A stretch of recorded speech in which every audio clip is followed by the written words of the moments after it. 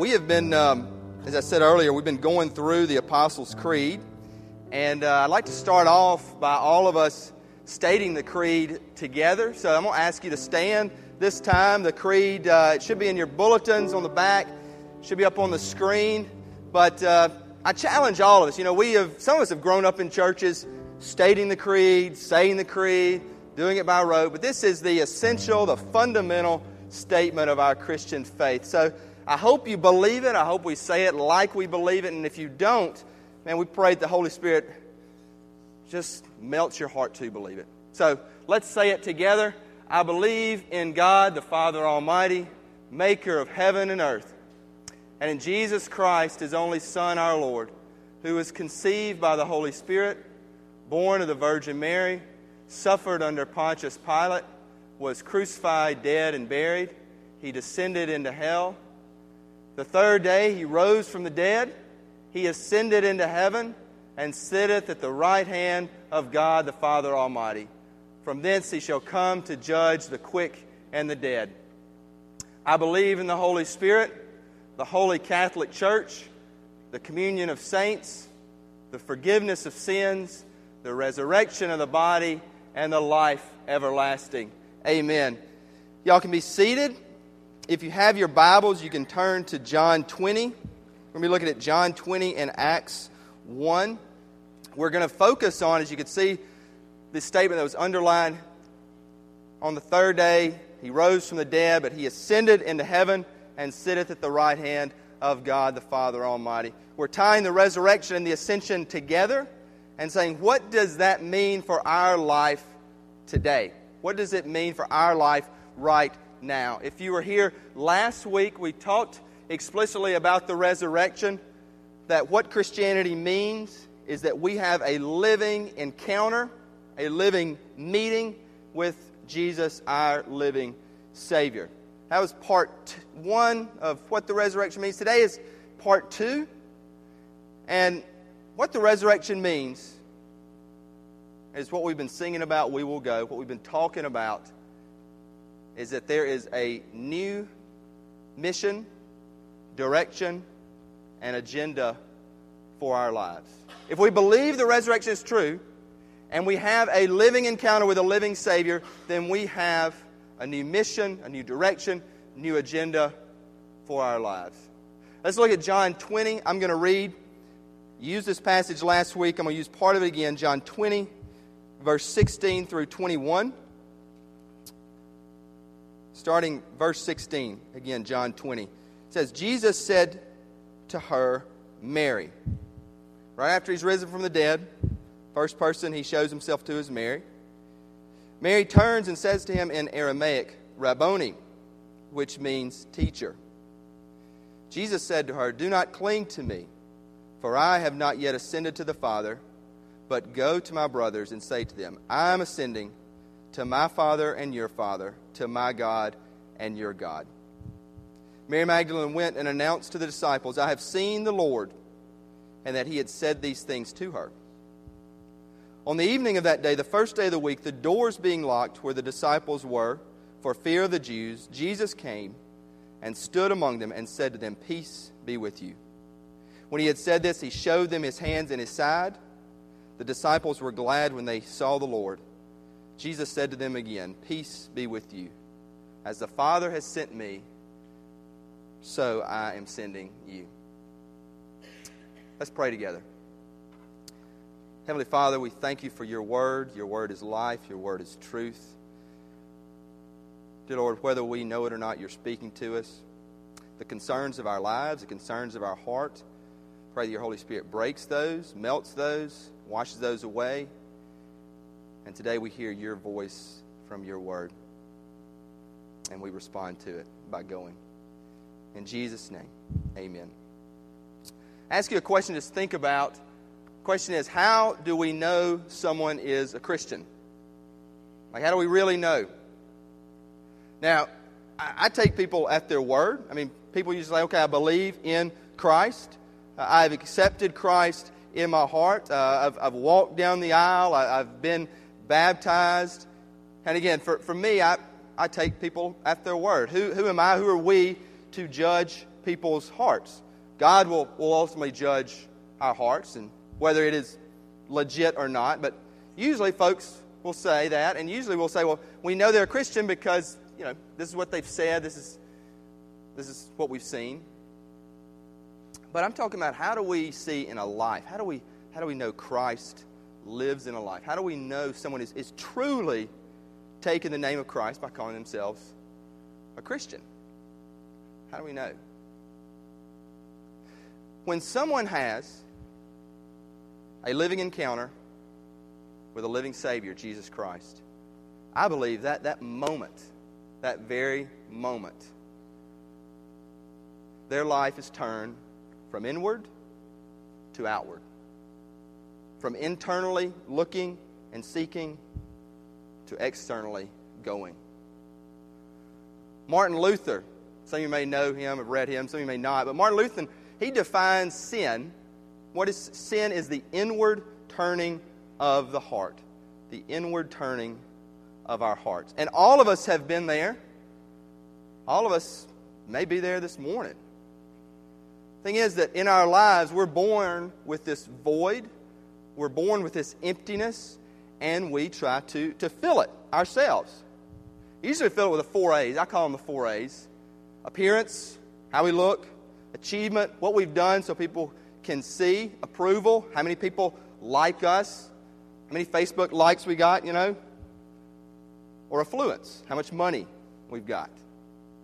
Usually one of those 4's or a combination of those 4's, appearance, achievement, affluence, approval, we seek that, and we're trying to fill this internal emptiness of our lives.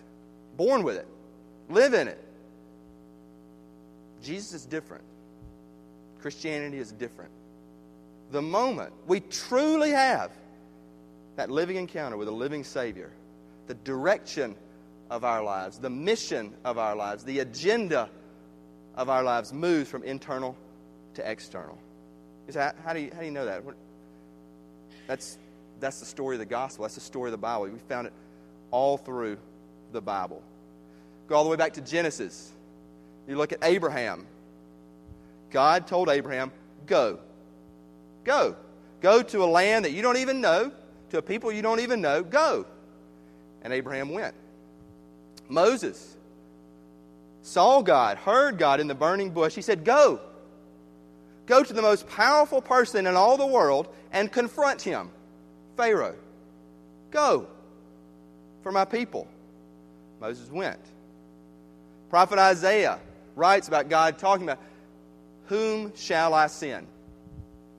Isaiah heard God say, whom shall I send? Isaiah said, Lord, send me.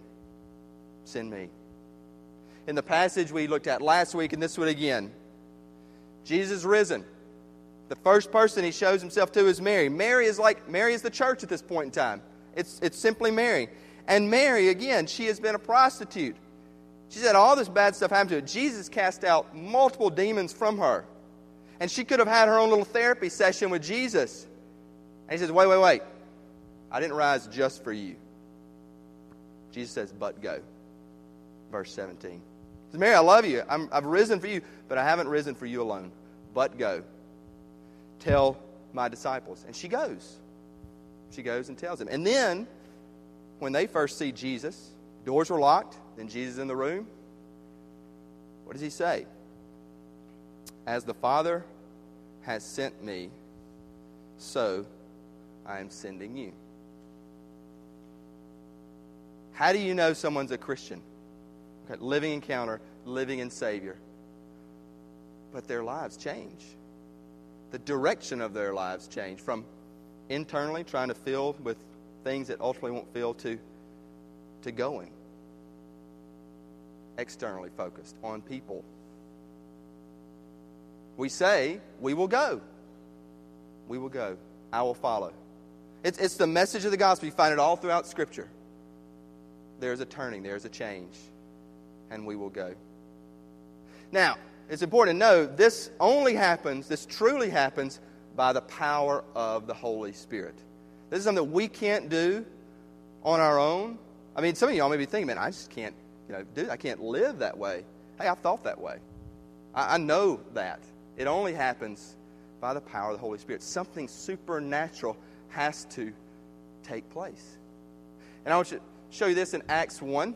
So just flip a few pages, if you have your Bibles, to Acts 1. And I want to read verse 6 through 11. Acts 1, verse 6 through 11. Jesus has been with his disciples now 40 days, right before he ascends into heaven.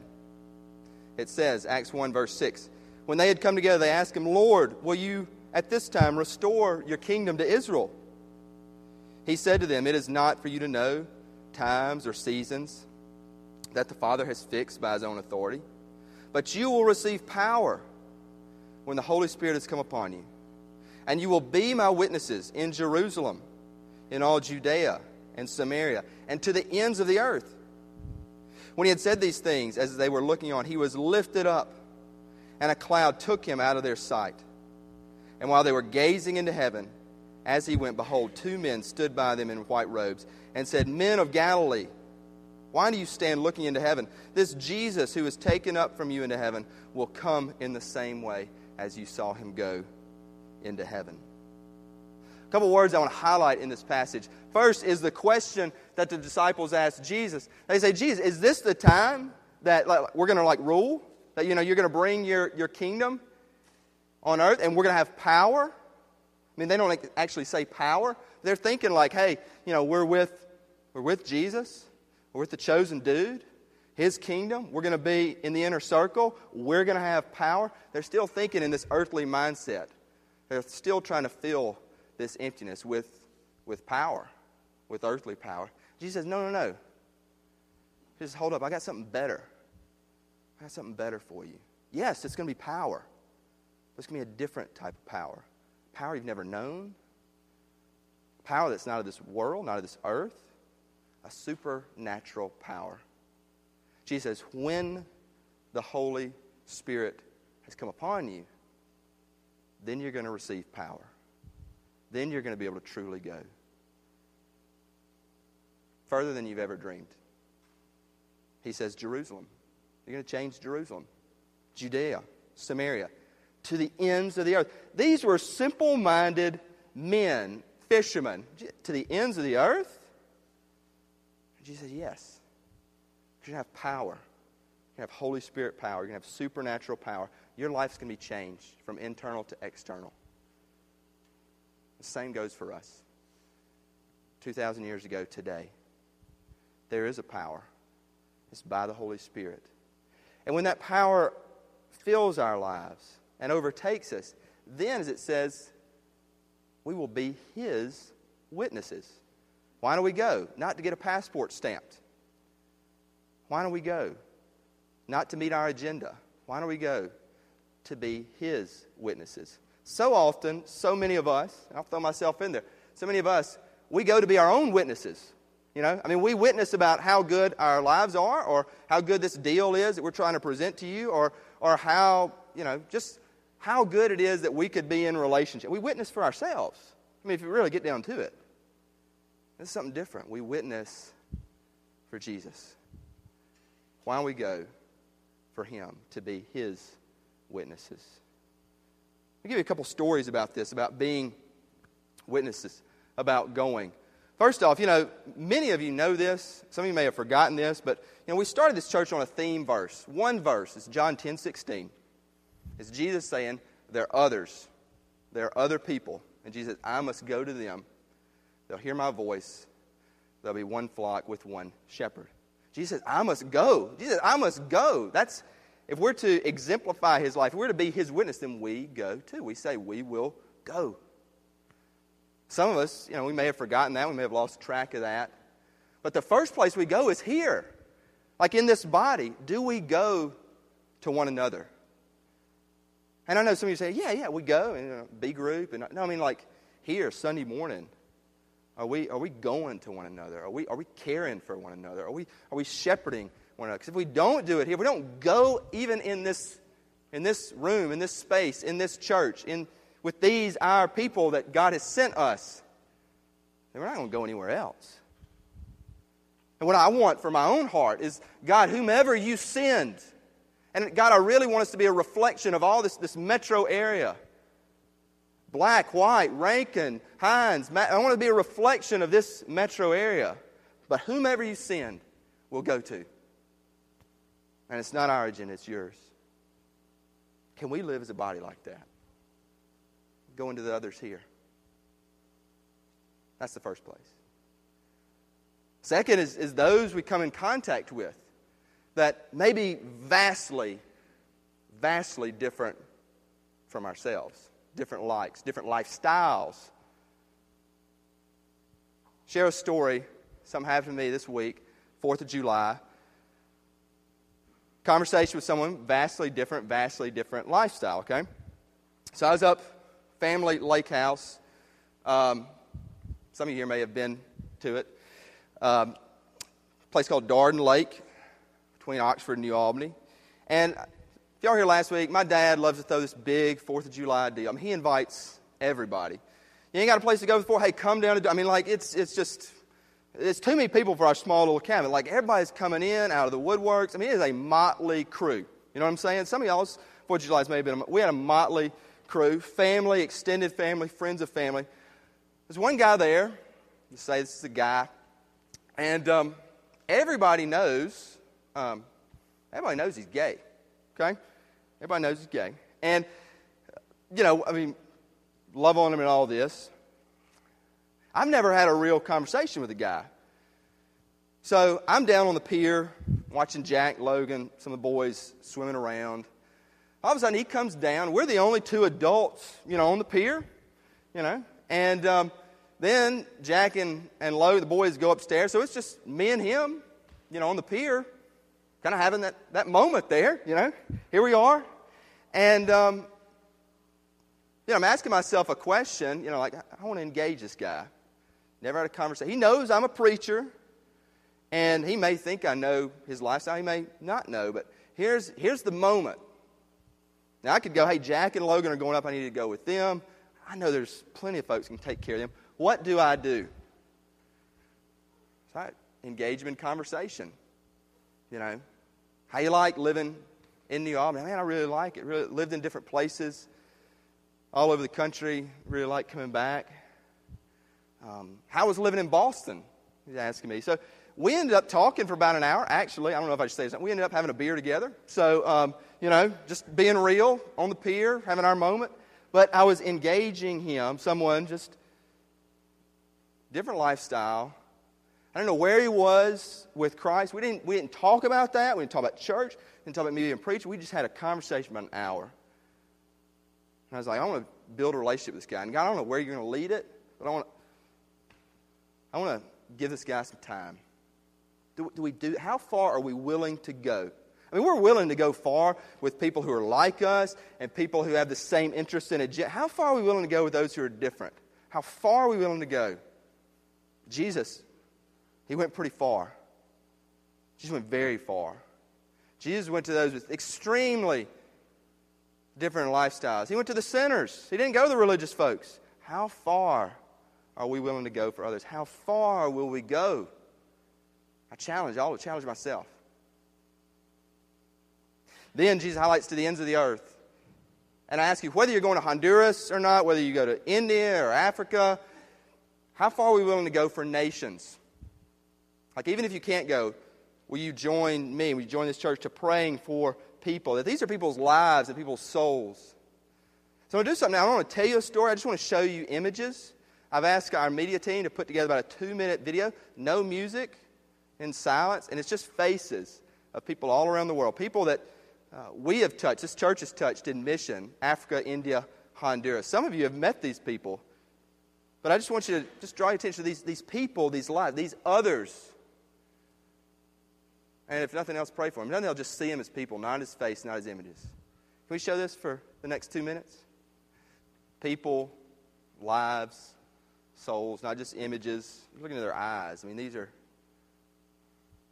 people, they're lives that God loves. And those of you who have been on mission, I mean, it's not just going to another country. It's not just building a house. It's getting to know people of a different language, of vastly different origins and experiences, and just getting to know them. The reason I show that and the reason I highlight it is, that mission that I was talking about, how your life changes, it is fundamentally a global mission. I mean, God has all of us, whether you know it, on a global mission. Why do I say that? If you go into Acts 2, after the Holy Spirit's come down, the disciples break into all different languages all over the world. These simple, common fishermen, all the languages of the earth. And God is saying by the power of the Holy Spirit, I'm going to take you, I'm going to take my church, the church of Christ, to the ends of the earth for the salvation of the world. And we're part of that. We can be part of it. You can be part of that. I want to share one other story about how far we go. Talked about here, talked about just people come in contact globally. Furthest we can go is those that we differ with. Those where it gets really tough. Those we're at odds with. Those who had disagreements. Those where a broken relationship has happened. How far will we go? I challenge myself on this. I use a story. Independence Day was this week. 4th of July. A lot of folks don't know this story. It's about John Adams and Thomas Jefferson. So here's a little history for you. John Adams, second president, Thomas Jefferson, the third president, hated each other, despised each other. Thomas Jefferson beat John Adams. John Adams was running for a second term. Jefferson beat him. They did not speak for 20 years. 20 years. These two founding fathers despised each other. John Adams' wife, Abigail, at a point, he was getting up in age, and she said, you should reach out to Jefferson. 20 years, nothing. You should reach out to Jefferson. Adams wrote him a letter. And they started a correspondence over the last years of their life where they would write each other letters and rekindled a relationship, rekindled a friendship. So much so, and this is one of the maybe the little-known facts of American history, they both died on the same day, July 4th, 1826, 50 years after they had signed the Declaration of Independence. Adams' last words were, Jefferson still lives, on his deathbed. My point is not to give you a history lesson. My point is saying, how far will we get? Will we write that letter? We write that letter. Is it going to take us 20 years to write it? How far will we go? Will we go to those that we're at odds with? I hope all of us go. Hope you go. Hope I go. I hope we live. We will go. And I want to close by not talking about who we go to. I want to talk about your story, our individual story, the stories of our lives. Because see, whether you know it or not, and you say, how do you know someone's a Christian? You know when they're a Christian if they can see, and maybe you see in them, that they are part of this grand, epic, eternal story. One last verse, verse 11. The angel said, Men of Galilee, why do you stand looking into heaven? This Jesus who was taken up from you into heaven will come in the same way as you saw him go into heaven. He ascended and he will return. Why do I say that? Because a lot of us get caught up in Christianity, in church. Hey, we die, we go to heaven. Heaven is not our final stop.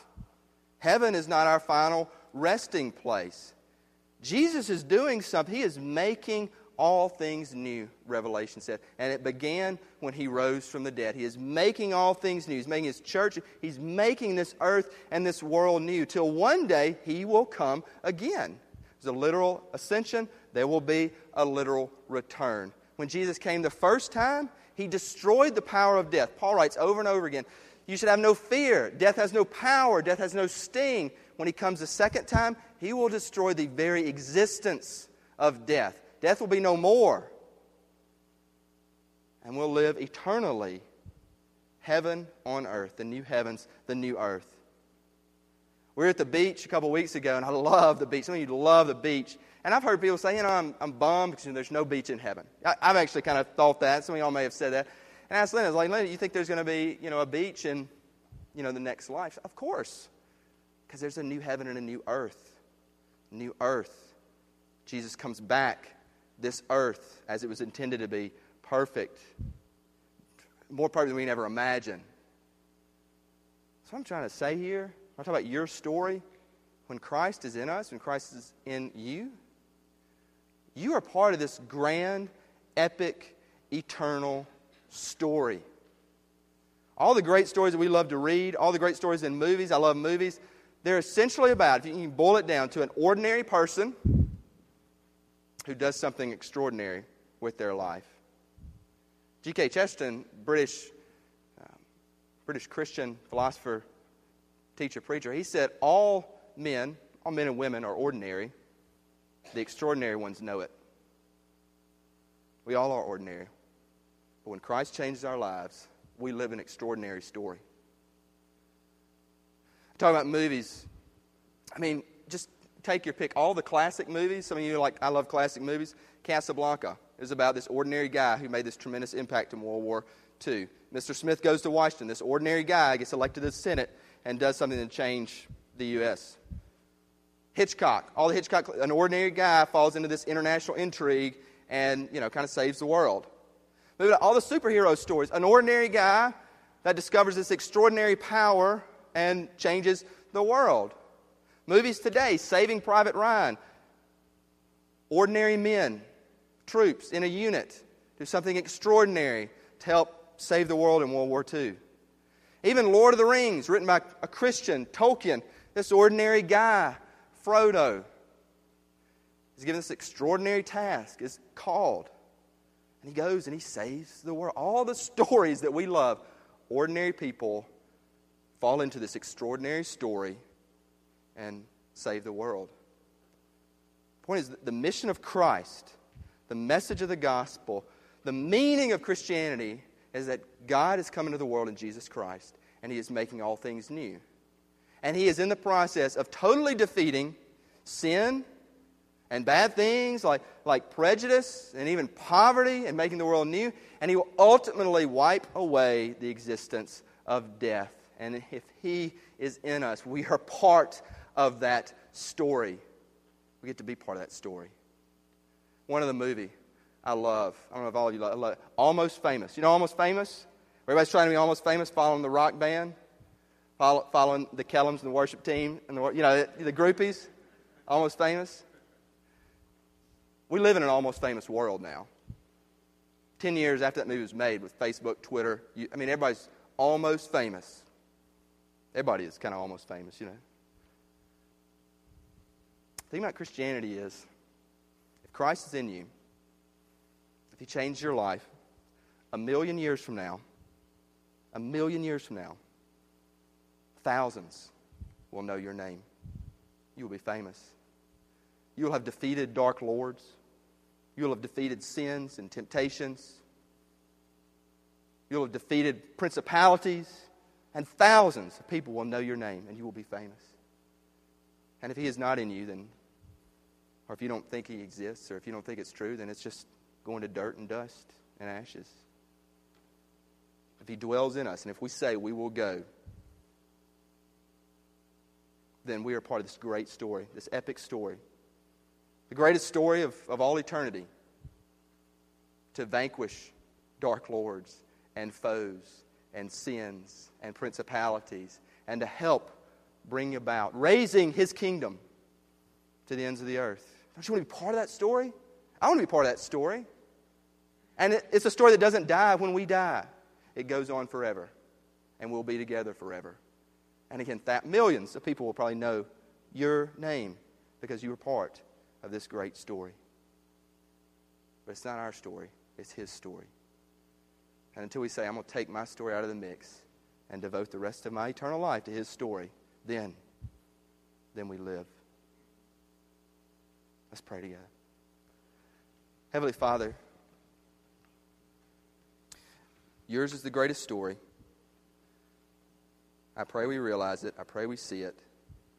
Forgive us when we get caught up in our own stories, our own lives. It is the fallenness of sin. I pray for myself, Lord. I pray for this church. I pray for the people of this church, that we have a living encounter with Christ, our living Savior. And our world is not turned upside down, it's turned inside out. And we begin living for You with the people in this church, with the people we come in contact with people from the ends of the earth, and people that we may vastly disagree or have brokenness with. I pray we write the letter. I pray we go. Pray this church, the Spirit grows the heart of we will go more and more. And that we see that we can be part of this great story forever.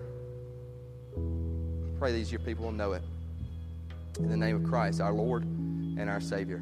Amen. At Bellwether, we want you to be part of His story. It may have begun for you already. It may begin for you today. By your life being turned inside out. By having a living encounter by the power of the Holy Spirit with a living Savior who is alive, who is here with us. We invite you into that relationship. We invite you into the greatest story that will ever take place throughout history. We invite you to it today.